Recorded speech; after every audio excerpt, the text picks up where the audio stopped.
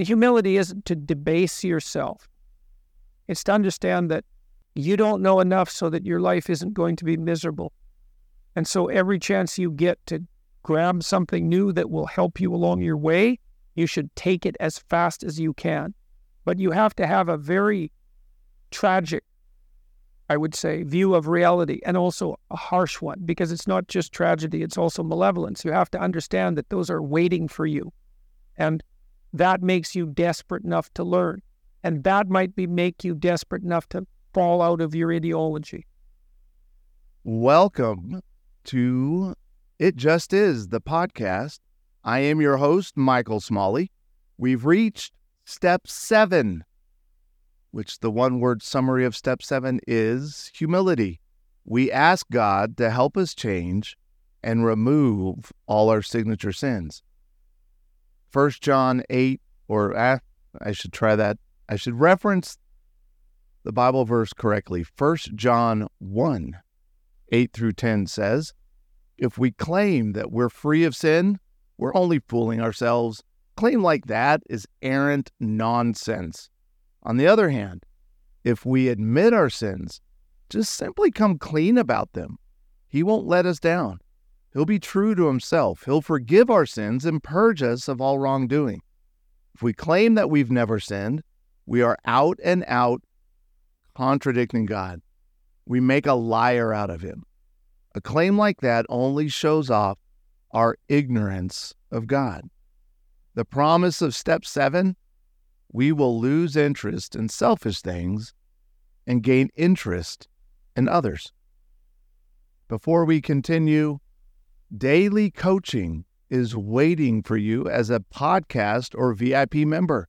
So check it out at smalleyinstitute.com and get help with the things that you are struggling with most in your own personal life or in your relationships.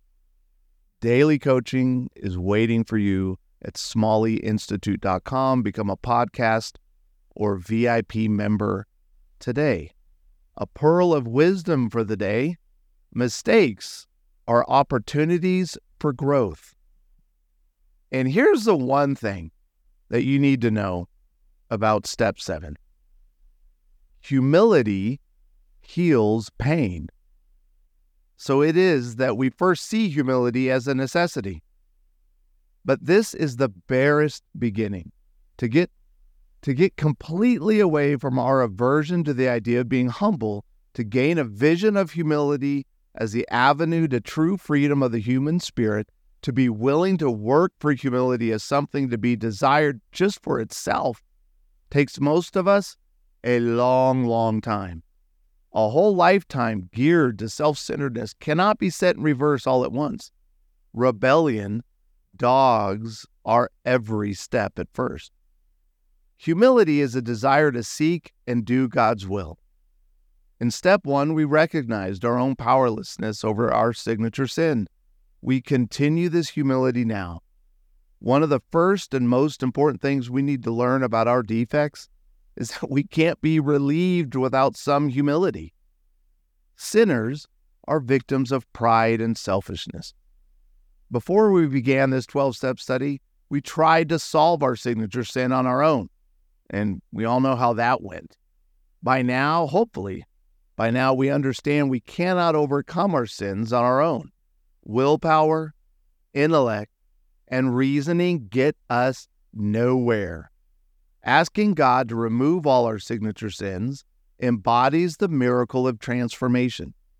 When we turn over our broken, defective personalities to God, God does what God does. He transforms them into healthy, effective instruments of His will.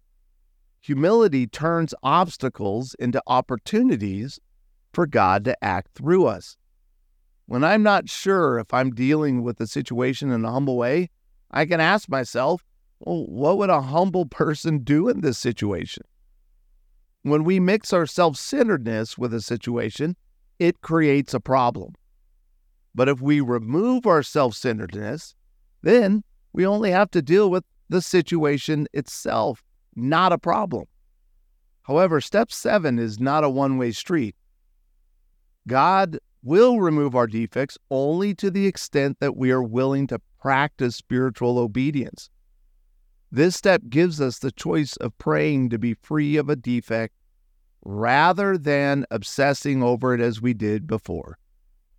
And hopefully, if you have recognized the importance and the power of honesty, you're paying close attention to this. Because if you're not being honest with yourself, then you're not acknowledging how obsessed you have been over whatever your signature sin is. I know this. I mean, my gosh, the way that when I kept trying to solve my overeating, when I kept trying to solve my alcoholism, that is all that dominated my mind. It was truly obsessive. And it's not until we go, wait a minute, this obsession isn't helping. Maybe, just maybe, if I quit and recognize my complete lack of ability to solve this problem, maybe if I was just humble enough to go, okay, Lord, you take it. That's really what step 7 is. All right, Lord, you know it. I've acknowledged it. I've admitted it. In steps 4 and 5, I've talked about my signature sins openly and honestly. Now, in step 7, we're going, look, take them. Get rid of them. It's important to be patient and diligent. Our defects didn't develop overnight, and we can't change our lives overnight. There are some common misconceptions about step 7 in the recovery process. Firstly, humility, right? You think, well, no, grit and self-determination will do this. No, humility, no, I don't need that for recovery. Well, it's impossible to identify our own flaws without being humble and honest with ourselves, which, by the way, genuine honesty takes humility. Because I can't be truly honest if I'm unwilling to acknowledge and admit humbly my problems. This introspection allows us to develop a humble attitude and work on correcting our moral defects. Secondly, step 7 does not mean that we will no longer have any defects once God removes them. Right? Remember, this isn't about perfection. It's about progress.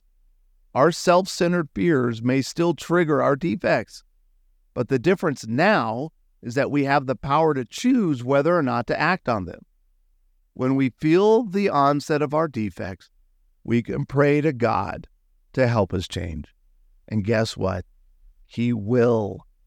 Previously, before steps 6 and 7, we had no control over our defects, and we were consumed by them. Finally, it's important to understand that we cannot remove our defects on our own. This is not something we can achieve by ourselves. We do not possess the necessary skills to become less prideful, angry, greedy, gluttonous, lustful, envious, slothful, or fearful without the help of a higher power, without the help of God. The humility inventory is not real complicated. Taking this step shows a willingness to surrender our deepest regrets, burdens, and hurt. You're writing an inventory of your most serious shortcomings today. Where has sin entered your life in personal relationships, at work, and with God? And in the study, which again, you can purchase this study on your own, or you get the study as a gift of becoming a member of the podcast or the VIP club. And so there's questions here that you can write down and work through. Where am I being prideful? A lack of humility. Where am I being greedy? Which is a lack of generosity. Where am I being lustful? A lack of purity of intention. Where am I being angry? Lack of a loving attitude.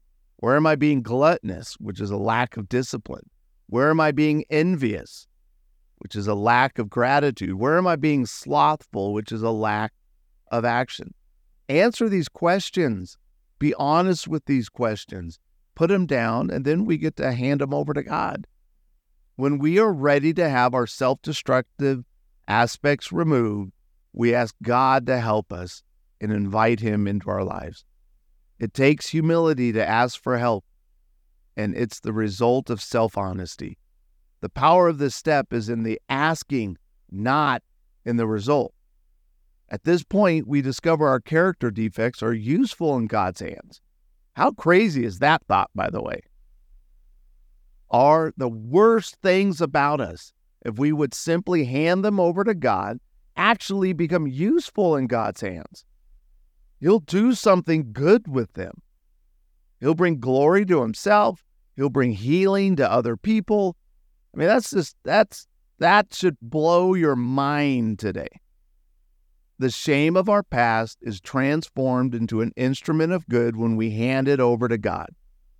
What was hidden blossoms unexpectedly into gifts enriching our freedom, but only when brought into the light of our loving Father.